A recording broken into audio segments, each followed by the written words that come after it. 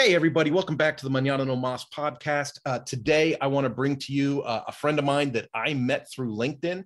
As you know, I'm pretty active on LinkedIn. I met Gene Girdley. We're both from the automotive industry.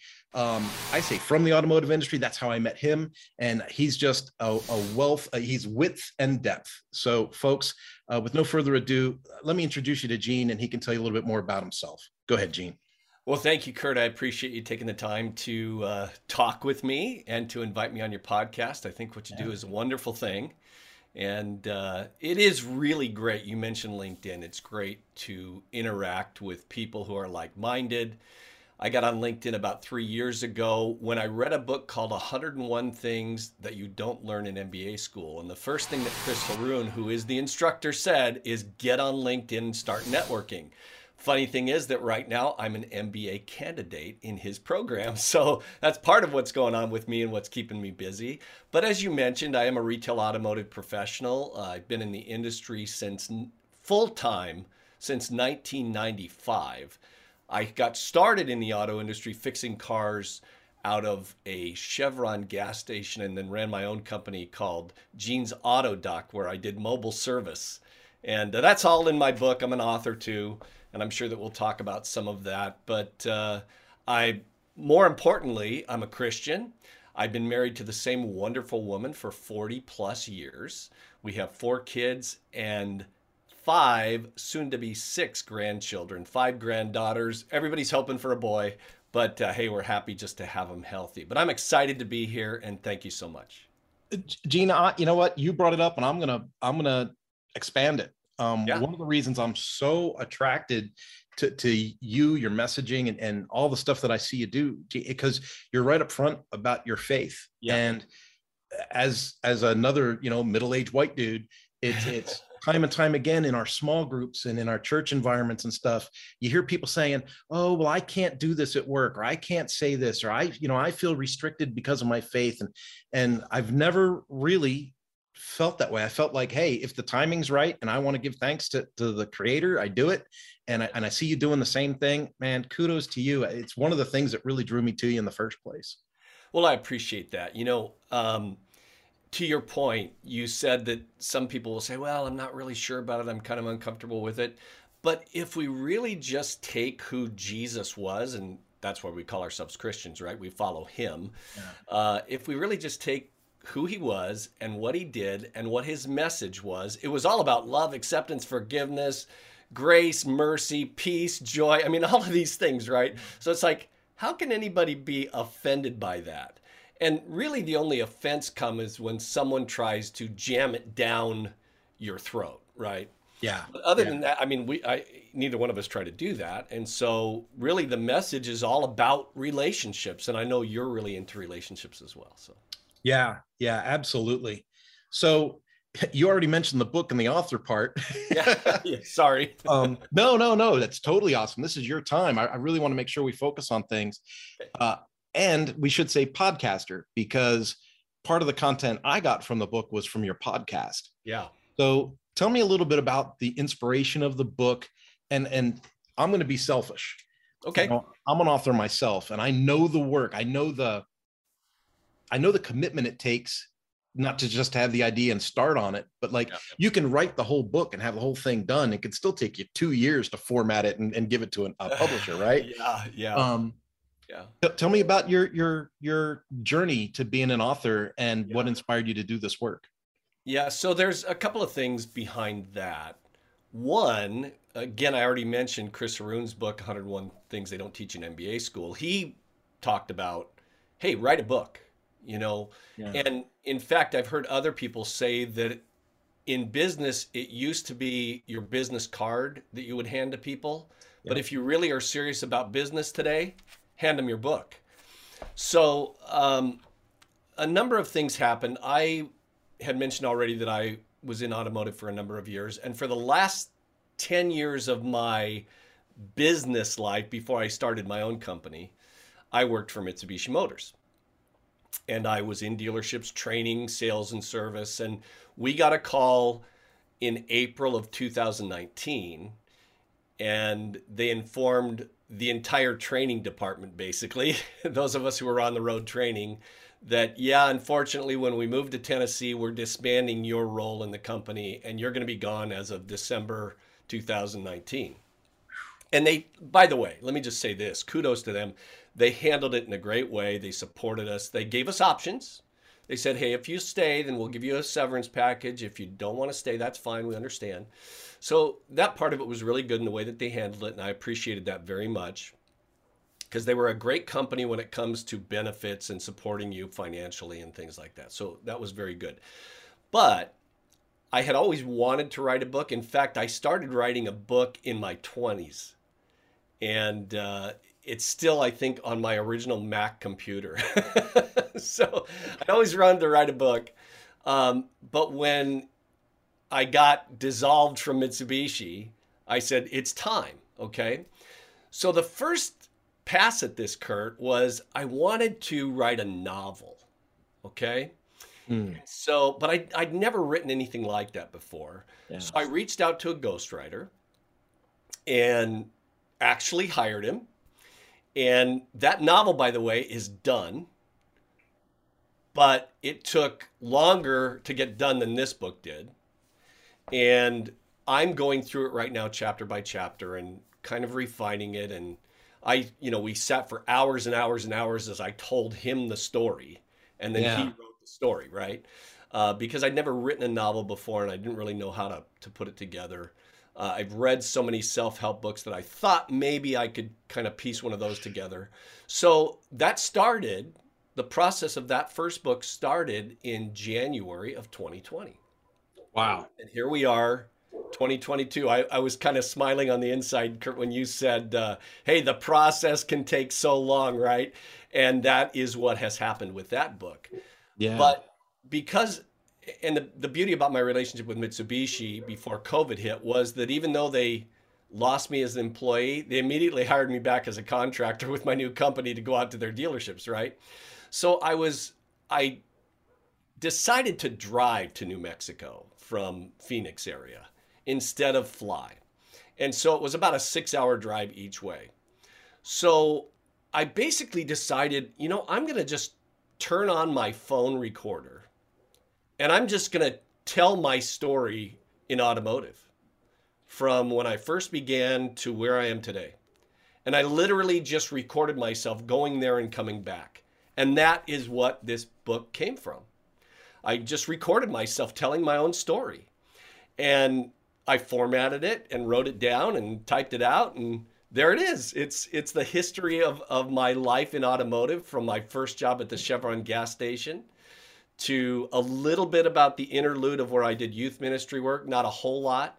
But then I jumped to my retail experience with Saturn, sales, service, training, some of the goals that I had and how they were accomplished, and all the way to what you talked about with the events that I did. So that's the story. You mentioned Saturn. Yeah. And now here comes a rabbit trail. Okay. Saturn, I remember when Saturn launched, it was like, here's our price, haggle free. There was so many things that were revolutionary, especially to the automotive industry when that came out. And now, of course, we can look back and say, well, Saturn's gone, right? But how do you think, especially with the supply chain issues and stuff that these sales departments are facing now, and the OEMs are talking about, the market value adjustment and stuff like that the dealers do, trying to restrict some of that. Right. I almost wonder if like the Saturn model isn't going to start to come forward again. Like, were they just that far ahead of their time? Yeah, I think they were. I think they were just ahead of their time. I'm still in touch with a lot of the retail training team and do work with them, and maybe doing some projects moving forward with the guy who hired me from Saturn, who's in the book here.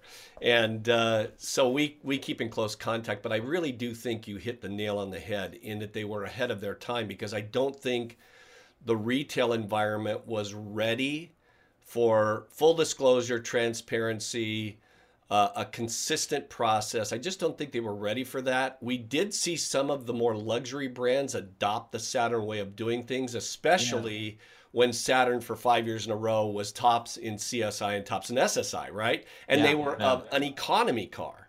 And so the luxury brands went, well, how did they do that? I mean, customers come to us and they pay a lot of money and they expect that kind of experience. They go to Saturn, and why should they expect that kind of experience? So they've adopted that. But I think you hit the nail on the head that Yeah. they were ahead of their time, and people are adopting more and more of those strategies right now. Yeah. Well, I can't help but think of my own entrepreneur journey. And I think about different projects that I've had and that I've closed down. Right. And then, like, I had an online motorcycle magazine when everyone else was still doing print. Everyone said, dude, no one's going to buy your magazine if it's not in print. Yeah. And so I closed it. And now I look at all these successful online magazines and I'm like, oh, I was just like 8 years too early, Right, you know? right, exactly. And so I look at those examples. It's like my training company is an online virtual training company. And I had it that way before COVID.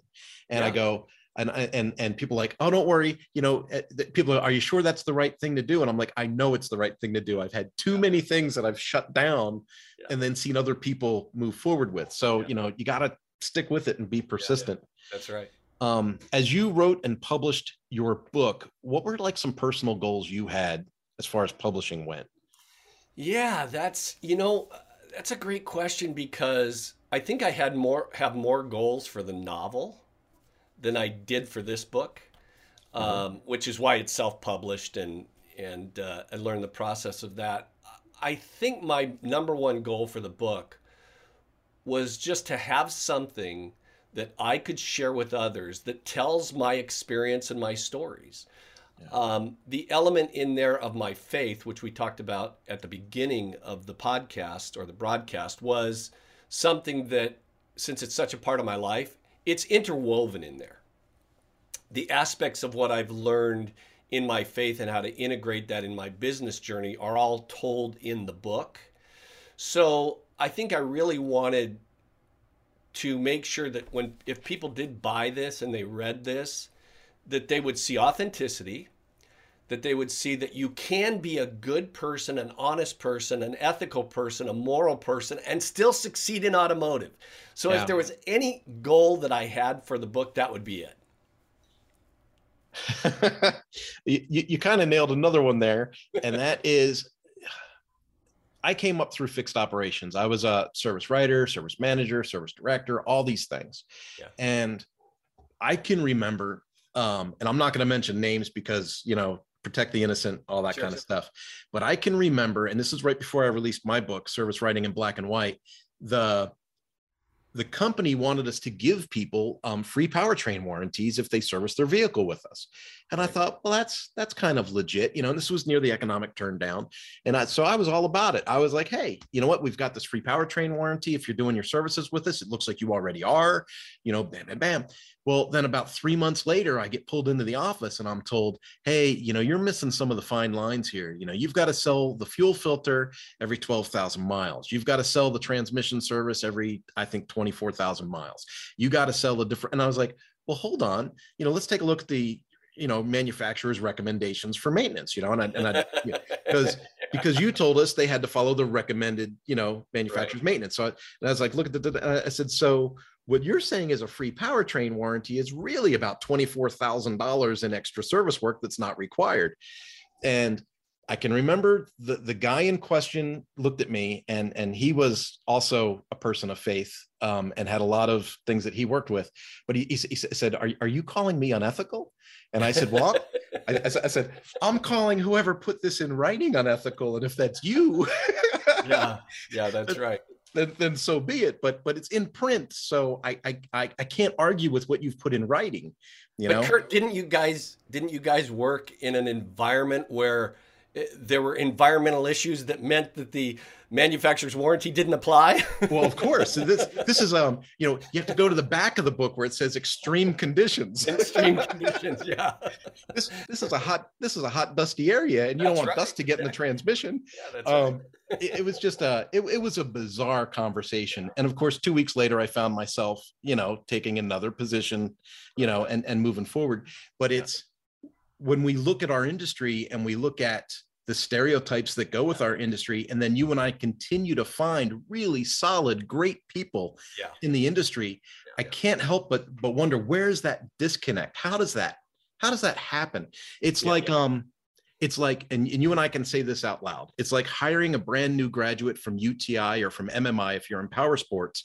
Right. And so this is someone that's been trained, that should be an entry level technician. Be very clear, right? You're not saying they're not master techs, they're entry level technicians, but they forget to tighten the lug nuts on the wheel of that Ford Ranger, right. Or they put a motorcycle on a lift and it falls over because they failed to tie it down. Yeah. And you go. So you go to the school and you visit with instructors and you visit with the staff, and they're brilliant. And you go to a couple of classes and you go, these classes are solid. Yeah. And you go, so where's the disconnect? How can you take so much quality and then not see the quality in the product? How can we have so many great people in the automotive industry, but still have these stereotypes that hold us back? Yeah, that's a great question. And, I think it's going to vary a little bit depending on what organization, what manufacturer, what dealer group you work with. But I think it's kind of like, I don't know if you've read the book by Simon Sinek, The Infinite Game. And he talks about a just cause in business and how in the United States, we went from a business focus of having a business idea that helps consumers and has a just cause, we want to help people, to a bottom line transactional approach, which is all about today. And it's a vicious cycle. In fact, I was listening to a news report yesterday from a doctor who talked about pharmaceutical companies and how they drive because of their focus on profits and their focus on profits to do the right thing by their shareholders. Yeah. They drive what doctors think and do these days. Doctors are no longer doing what they're doing. It's not because they don't think they're doing the right thing, but because the information that they get is do it this way, but it's driven based on profitability and bottom line. And I think that's the issue, is that if our focus is on just the money and the bottom line, and we look at the different financial statements, right? And we say, what is our operating profit? What's our profitability, right? Yeah. What are our expenses? We need to cut, and we can't give away this because it affects our bottom line. Then we're fruit pickers and not farmers. I actually use that illustration in my book. Be a farmer, not a fruit picker. And things like Zig Ziglar says, you can get everything you want in life as long as you help enough other people get what they want. We flip that focus around. We're focusing on us. So even good people, if their philosophy is drive the bottom line, and you're not a success unless you focus on hitting those targets that you just defined from whoever your manager was. You've got to sell this, you've got to sell this, you've got to sell this. Yeah. Then we've got it flipped upside down. We've got everything flipped upside down. I'm hearing you talk, and it's almost like listening. It's like an echo chamber for me. I just did a talk on, I call it action leadership from the edge of the circle. And I was talking about a point in my life where people thought I was a good leader. Like I would get told, oh, you're a good leader. And I look back on that now, and I'm actually ashamed of my behavior back then, because I wasn't leading. I was driven. I was extremely driven. I used to be a service manager for Pep Boys, and Pep Boys back in the day, I don't know if they still do this, but the regional manager would call you and be like, on February 15th, 2021, your department sold this much. You have to beat this number January 15th this year, Yeah, right. So I found myself being so driven. Like I didn't want that phone call from that regional manager. You know what I mean? I had to beat the number every day. And I didn't put the quality into my customer communications. I didn't serve people where they were. I didn't give them what they needed or wanted. I sold them what I needed to sell them that day. Right. And I beat on my technicians to make sure it got done and delivered that day. Yeah. And I beat on my service writers to make sure those cars were picked up and cashiered that day. And I look back at that now and I go, that is so counter to what I teach and train now as an independent trainer. I always tell people, focus on relationships and not transactions. If you focus on the relationships, the transactions will grow on their own. Yeah, that's exactly right. Yeah. But it's really hard to, in the business world, it's so hard to tell a business owner, just focus on those relationships right now. Just focus on the relationships. The transactions will come. you got to have faith, for lack of a better term, but you got to have faith that if you sow the right seed, the harvest will come. If you force it, you can you can club a seal once, but you gotta let it go. And it's a really hard message.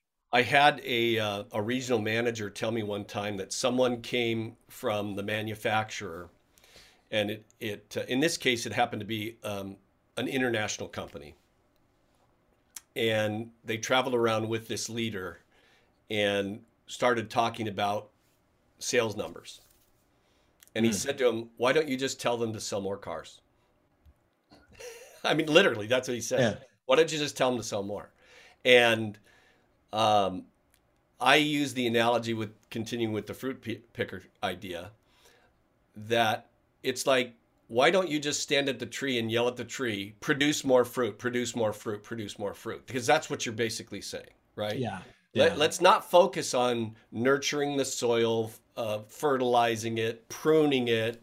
Because sometimes we both know, Kurt, that you have to prune, meaning cutting away dead stuff, which means reducing, right, in order to grow in the long term. But they're very short-term focused. I mean, every single year, at the end of the fiscal year, nobody traveled, nobody could spend any money. Why? Because they wanted the final statement to look better. Yeah, it was like, that's just silly, right? Why don't we do this all year and think about it, right?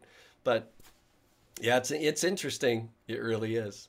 if I could dive in more from a historical, emotional standpoint, but the automotive industry for you. Yeah. I left automotive and I went to power sports, and I spent a solid 15 years doing power sports. Right. And then I got back involved with some automotive folks on LinkedIn, networked with some people. And I just wanted to see, I was like, hey, I wonder how far it's advanced. I wonder, I thought, I'm going to be left behind. And when I joined a couple of mastermind calls, I was like, well, these cats are complaining about the same stuff we complained about 12 years ago. About finding qualified technicians, training service writers, getting information down on the repair order. And I think about all of these things being a foundational issue of basically communication and leadership, which is why I focus so hard when I train people on those two things. Right.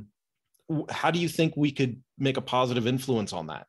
Yeah, I agree with you. And I would add philosophy.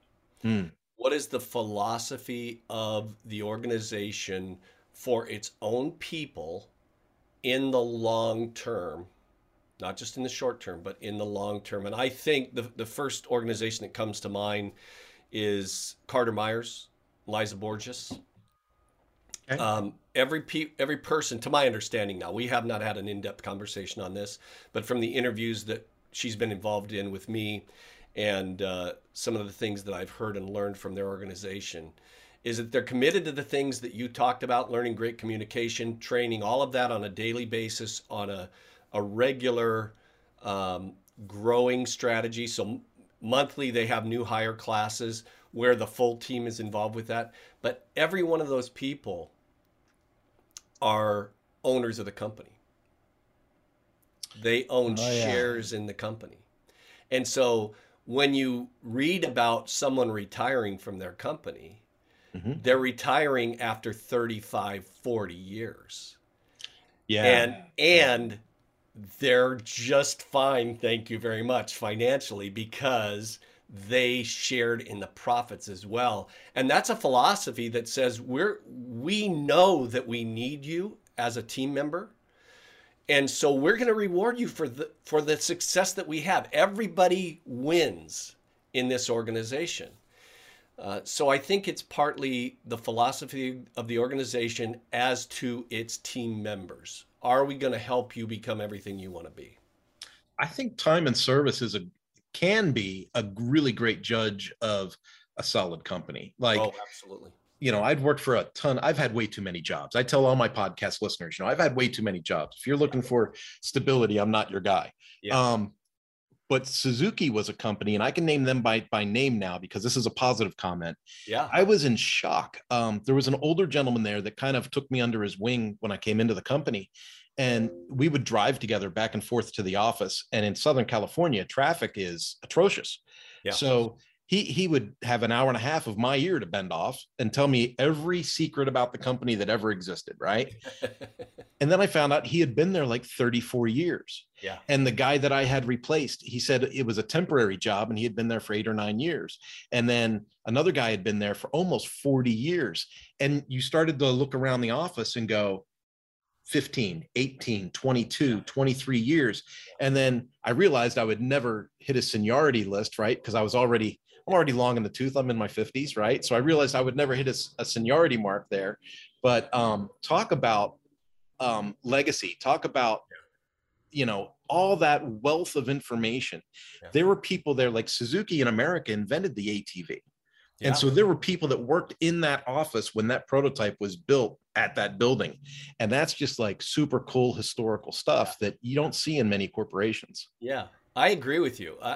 And the sad part is that all of that stuff came from a culture that was very focused on doing the right thing, but somewhere it got lost. Somewhere it got lost. So. Well, and you nailed that, because somewhere it does. And like you said, investors are saying, where's my money? Right. And everything's getting driven by that dollar. But people have lost focus on what drives that dollar. Yeah. Yeah. In fact, so here's the interesting part of it, right? Because I'm an investor too, right? Yeah. And so as an investor, I want profitability, but that's something to ask myself as an investor these days, which is something you wouldn't really have thought about before. But what are the companies doing that I'm investing in now? I mean, if we say we stand for something and then we're investing in a company that is totally the other direction of that's on me. That's not on them. Yeah. So we have to take some time to think about who we are and what our focus is and what we believe in, and then align ourselves with companies, whether investing or in business, aside from whether or not they give us a paycheck. True. I want to shift gears a little bit. Is that okay? Yeah, absolutely. Yeah. I met you, or I should say I was first introduced to you when you were hosting virtual events. Yeah.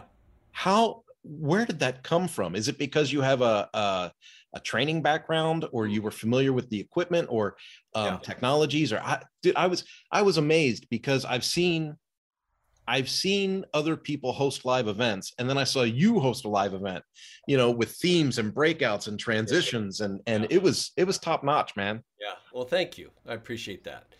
And I love doing it too. In fact, I was really thinking this morning, Kurt, because a question was asked: if you had nothing else to do, you didn't have a responsibility, you didn't have an agenda, you didn't have anything you had to do today, there was nothing to do, but you could do whatever you want to do, what would you do? And I thought, yeah, I'd be producing live events.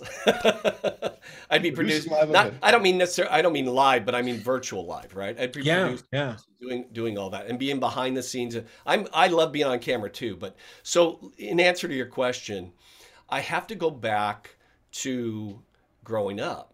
My mother was a professional country western singer. Okay. And she never made it super big, okay? But she made it big enough to where I got exposed to Hollywood. I was on TV on a show called Engineer Bill's Shake Shop when I was like 6 years old. It was a kids' afternoon cartoon show, and then we would dance and all this stuff, and we would do this dance line and go pick a prize, and I got this little electric truck. So I've been around that environment for a long time. My mom actually, you could go on YouTube and type in McLeod from Russia with Love, okay? And you can find the McLeod episode where my mom's band was in the show, supposedly went to Russia. It was an episode with Britt Eklund. And so I got to meet Britt Eklund. I got to meet Dennis Weaver of McLeod, and all the other cast members there at Universal Studios when they were shooting the show. And so I've been around it, right? And so that doesn't really answer the question about right now, but that gives the foundation for what made it easy for me to do that. Yeah. because I grew up around it. I also, when I was a minister, I was on K-Wave, which was Calvary Chapel's radio station. I did uh, a Saturday morning's kids show where I voiced a lot of the kids' voices. Yep. I did a radio call-in talk show called A Higher Perspective. So I've got all this audio visual background, and when I got into training corporately, uh, there became a time when, especially after 2008, where Yeah. training budgets were significantly cut, where I started doing a lot of webinars. And so with Mitsubishi for 10 years, at the last week of every month, because they didn't want us in the dealerships, it was all webinar training, all webinars. So I basically, before COVID hit, had about 14 years of webinar experience. Yeah. Okay. But also when I was doing work with Auto University, I started what's called the tip of the day that there's Ted is still doing now. Okay. And I wrote all those, and I was the one who was on camera. I put a green screen in my garage. This was in 2005. All right. And I was Wow. doing editing, video editing back then. So I've just got a lot of experience doing that. I have a lot of background. So when COVID hit, I got the call, hey, I know you got a lot of background with this. Will you do it? So that's how that came about. I think about, I listen to you talk, I hear your experiences, and I can't help but mirror that against like my upbringing. Mm. I can remember in third grade telling my best friends, someday I'm going to write a book. And they'd say, dude, you don't even like English class. You can't write a book. Um, Someday I'm going to be on TV, dude, oh, you're not rich. You're not famous. We're from a poor part of town. You're never going Yeah. to be on TV. Yeah. And to your point, I was on a TV program in high school called Dancing on Air. It was credited with saving Channel 17 in Oh, Philadelphia. nice. That's Um, great. Silly little show, right? But I was on it. I Yeah. was one of the regulars, and it was one of my things. Like I was like, that's my thing. And I think about things like I can remember growing up watching PBS and watching those travel shows because I was a broke kid in Philadelphia, and they would do these tours of Italy. And I was like, oh, I'd love to go to Italy. I don't know why I'm so attracted to Italy, but I was like, oh, if I could go to Italy. And they would say, oh, go down these little alleyways, find the little mom and pop restaurants. And I'm a foodie. So I was like, it always stuck with me. And when I got the job at Ducati, I had been there less than a month, and they were like, hey, bad news, Kurt, we need you to go to Italy in 2 weeks. I was like, Bad oh news. my, Yeah. and over the course of 4 years working there, I went to Italy like 15 times. Oh, that's and great. and I started to speak Italian. I went to the different restaurants, and once you begin to speak their language, you get invited to grandma's house for dinner, and you get to share recipes. And I haven't worked there since 2016, and I still have friends in Italy that I talk to on a regular basis, and it's like family. It never goes away. Yeah. When That's cool. That's very cool. when you look at what you've done, the writing, the book, the TV work, the events, things like that, Right. is that against the grain of what people told you when you were younger, or were you always encouraged? Well, that's a great question. Okay. So, and I don't really tell this story much probably because I really just came to the conclusion myself relatively recently. But my parents were divorced when I was 3. My uncle had made it to what was the Los Angeles Angels baseball team at the time. They were originally the original Los Angeles Angels. He was on the team. And my dad wanted me to be a professional baseball player. Now I got pretty high, okay? And I could have gone that direction, but at the time when the offer came for me to go there, I was actually an old man by comparison. Okay, I was 21 at the time. Yeah. And so I decided I don't want to go to single A and ride around on buses and and in fact all the other guys who weren't believers, it would just be hitting the bars, hitting the clubs, doing that whole thing. I was like, I just don't want to live that life. So some people tell me you were crazy for not accepting that. And I don't think I was. I feel like I made the right decision. But here's the thing, growing up, I used to love comedy. In fact, I was voted by my high school senior class, Kurt, most likely to revert back to a child because I was the class clown. and I would memorize Cosby routines and Cheech and Chong routines and all of these crazy stuff, and I would just we'd go out, and because I was kind of shy, believe it or not, I was a shy kid. Yeah. In order to overcome the shyness, I would just break into these routines. Okay, just break into crazy comedy stuff, and people loved it. So now to answer your question after that whole big story, the answer is that I probably was so worried that my dad would be upset with me for going the direction of entertainment, because that's what my mom was in, that I didn't do it. But in retrospect, if I had done it, I would be much farther along in it. I would have probably been a more successful person, because that's where my passion is. So, like, our gift to the younger audience that might be listening to this is listen to two old dudes that are going to tell you if you have a dream or a passion or something, pursue it, right? Yeah. Because look how far both you and I have gotten, but we've done it later. Yeah. Right. and if you'd have done it earlier, what would the growth have been? What would the impact have been? Yeah. I can remember I saw Grant Cardone talk before Grant Cardone was Grant Cardone. Like when he was doing small rooms in hotels, I saw Grant Cardone talk. Yeah. And he made a really big impact on me. I was like 19 and he made a really big impact on me. I remember going back to the dealership because I was a salesman, and I went back to the dealership and I was like, man, I was pretty good. I think I could do that. And everybody was like, dude, you're a moron. Shut up. Go sell a car, and you know what it's like at the dealership, right? Oh, yeah, and you just, go drive some numbers for us, but don't have any dreams or aspirations. That's right. And now I look at it, I'm 54, and what am I doing? I'm hosting a podcast. I'm doing public talks. I'm publishing books. And it's like, man, if I would have started this when I was in my 20s or 30s, how many people could I have positively influenced? And I'd like to jump on two things that you just said there. One is to the younger people that are watching, because what we just said was, hey, if you have a dream, go for it. But I also want to add to those who maybe didn't pursue that, like I didn't, right? Yeah. That, there's a scripture that says God, and people twist this. It says God causes all things to work for good for those who love him and are called according to his purpose.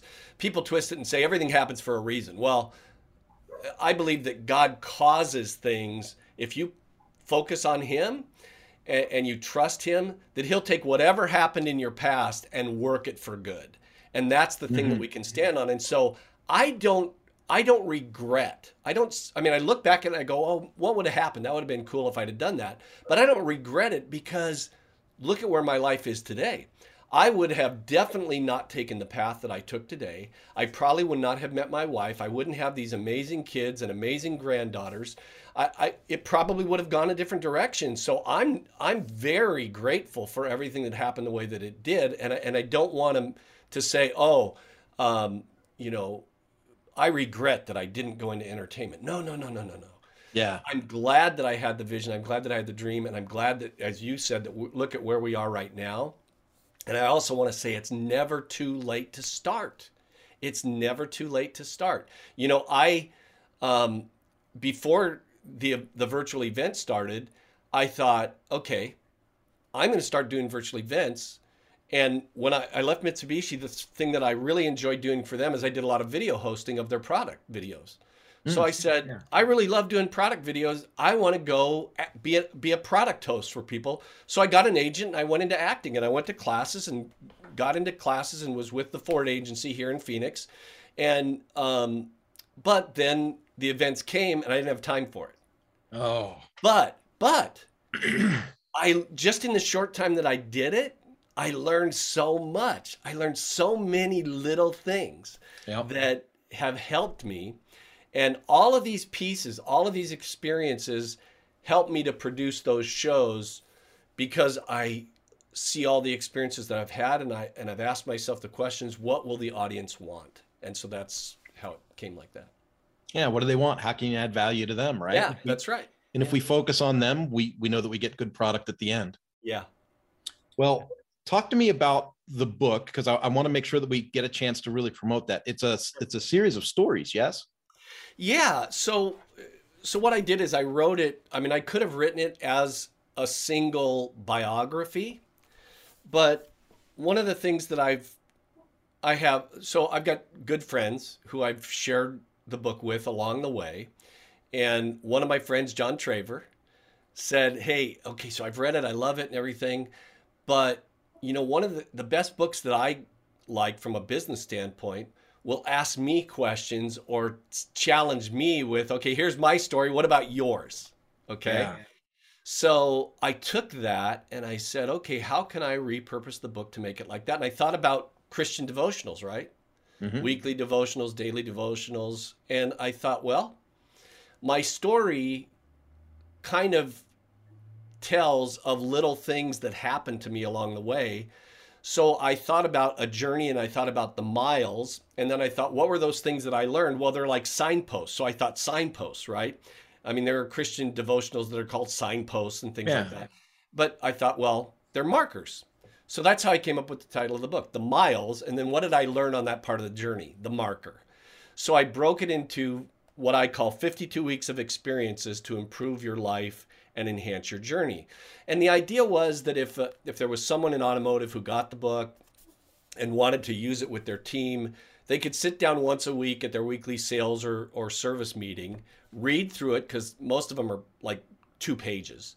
Yeah. Read through it and then look at the marker and talk about it with their team. So that was the design of the book. It turned into more chapters than 52, because there were things that I call side streets, which are little additional stories along the way that I worked out. But the funny part is when I self-published the first book, it didn't paginate right. So the first like 30 copies of it or whatever are all out of whack. It's like it'll say mile, like this says mile, it says chapter 37, then it says mile 37. Well, they were all messed up. Okay. Yeah. So, Yeah. so I tell people, I say, hey, if ever become famous, that book's going to be valuable because it was the first edition that was all screwed up. My first edition was a mess. Yeah. When I wrote my book, I didn't think anyone was going to buy it, Gene. It was just a mental exercise. Yeah. And so I published it and thought no big deal. And then it started selling and I was like, uh-oh. And then people started like sending me emails and I'm going, uh-oh. So I read the book myself and I just grabbed a highlighter and started highlighting all the grammatical errors, Yeah. And Yeah. I said, well, I got to redo this. So I Yeah. went back, fixed it, and then had a second edition. Right. But you don't realize, and this is like one of those lessons, right? It's you as an individual, and maybe it's that imposter syndrome everyone talks about or whatever, Right. but you don't expect to make that big of an impact on people. You think, this is just I'm throwing a little pebble in the pond. And what you don't realize is in some cases that pebble's a cinder block, Right. and it affects a lot more people than you expect. Yeah. And on one hand, it can paralyze you and keep you from making a leap because you're thinking, I don't want to make an idiot in front of myself, or Right. I don't want to make an idiot in front of all these people. But you have to make that leap. Like think of all the lives you touch and all the things that you do. Right. So it's been really, really interesting. The publishing journey's been very eye-opening for me. Yeah. Yeah, I did get a chance to actually talk with a publisher. And I got introduced to the publisher by Dave Anderson, who's an author as well. And he was very kind to introduce me to the publisher. And basically what the publisher said was, hey, look, every single person, every editor that gets a copy of a book is going to look at it and ask the question, what's it going to cost me if it fails? Am I going to lose my job if this book doesn't sell? Yeah. And so when you write your book, if you're really serious about wanting a publisher to get involved, you need to think about that. You need to think about the fact that they're worried about their own livelihood and their own job. And I thought, that's a great point. And so as I plan on writing future books, and as I write in the future, that'll be something, because I had already written this book, right? As I write in the future, that'll be something to think about, is that editors have to be accountable for who they agree to take on. Yeah, they put their name behind something. They got to have a reason why. That's right. Yeah. So, Gene, I really, really want to respect your time, and I'm so grateful for the time you've given us so far. But do you have any like final messages or encouragement or anything that we need to get into this podcast to promote for you? To promote for me, let me say one thing about something that you said. I want to build on that for other listeners, and that is that you talked about the impact of the people that we might influence by what we do. You only have to influence one person. You only have to make a difference in the life of one person, and who can that person become? I mean, that one person could change the world because you influenced them. I don't know if you've ever heard the story of Billy Graham, but if you look at his story and you go back and back and back and back to all these preachers and how it actually came through where Billy ended up becoming Billy Graham, it's fascinating. It's fascinating because those preachers were not famous, right? But they impacted his life in a significant way. So just give to others, give what you have to someone else, and it could make a huge difference in the world. Don't be afraid to give. And then as far as me, I would say, the easiest email to reach me at is just my first initial last name, ggirdley@gmail.com, ggirdley@gmail.com. If you want to get the book, go to Amazon and type in the search box my name right here, Gene Girdley.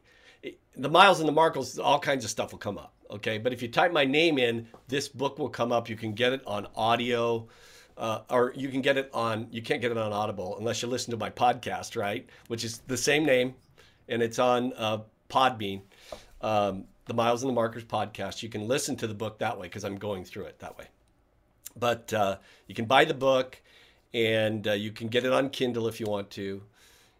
And then the other thing is I do have a website. My company is called Del Ray Learning and Development. It's mine and my wife's middle names. Okay, so DELRAE, just think of Star Wars Ray.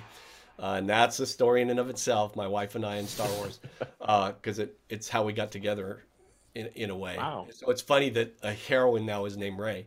But Del Ray Learning and DelRayLearning.com is the website, DelRayLearning.com. Nice. And we'll have the links in the description to the podcast on the YouTube links and in the Mañana No Mas pages. To me, podcasting is such a unique thing because you have no idea how far or how many people are going to hear it. I don't think the numbers tell the story. I've gone out to visit dealers that I've never met. Right. And at one point I was doing a job for BRP and they said, oh, well, good luck. This dealer can be hard to get through to. Yeah. And, the dealer came in and goes, oh, is this Kurt? Is he the Mañana No Mas guy? And I went, what? And then he goes, I've been listening to you for 3 years. Whatever you want to do, let me know. We'll write the check. That's right. I left and called BRP and said, I think we're done here. That is another thing we could spend a whole podcast on with that is the issue of just putting yourself out there. Because there are those people that are lurkers. I actually think I did an article or a post on it one time. But the people who are supposed lurkers could be the big difference makers in your life. That happened with me with Charthouse Learning and John Christensen, author of the book Fish. He followed me on LinkedIn for 8 or 9 months and then called me. Yeah. But he never communicated with me on LinkedIn. So, absolutely. Yeah. Yeah. Well, folks, this is Gene Girdley. I can't express to you enough how impressed I am with him as an individual. I encourage you to check out his book. Like I said, you'll see links in the description to follow up with him, and I encourage you to do so. Folks, have a great day. Mañana no más. Let's get stuff done yesterday.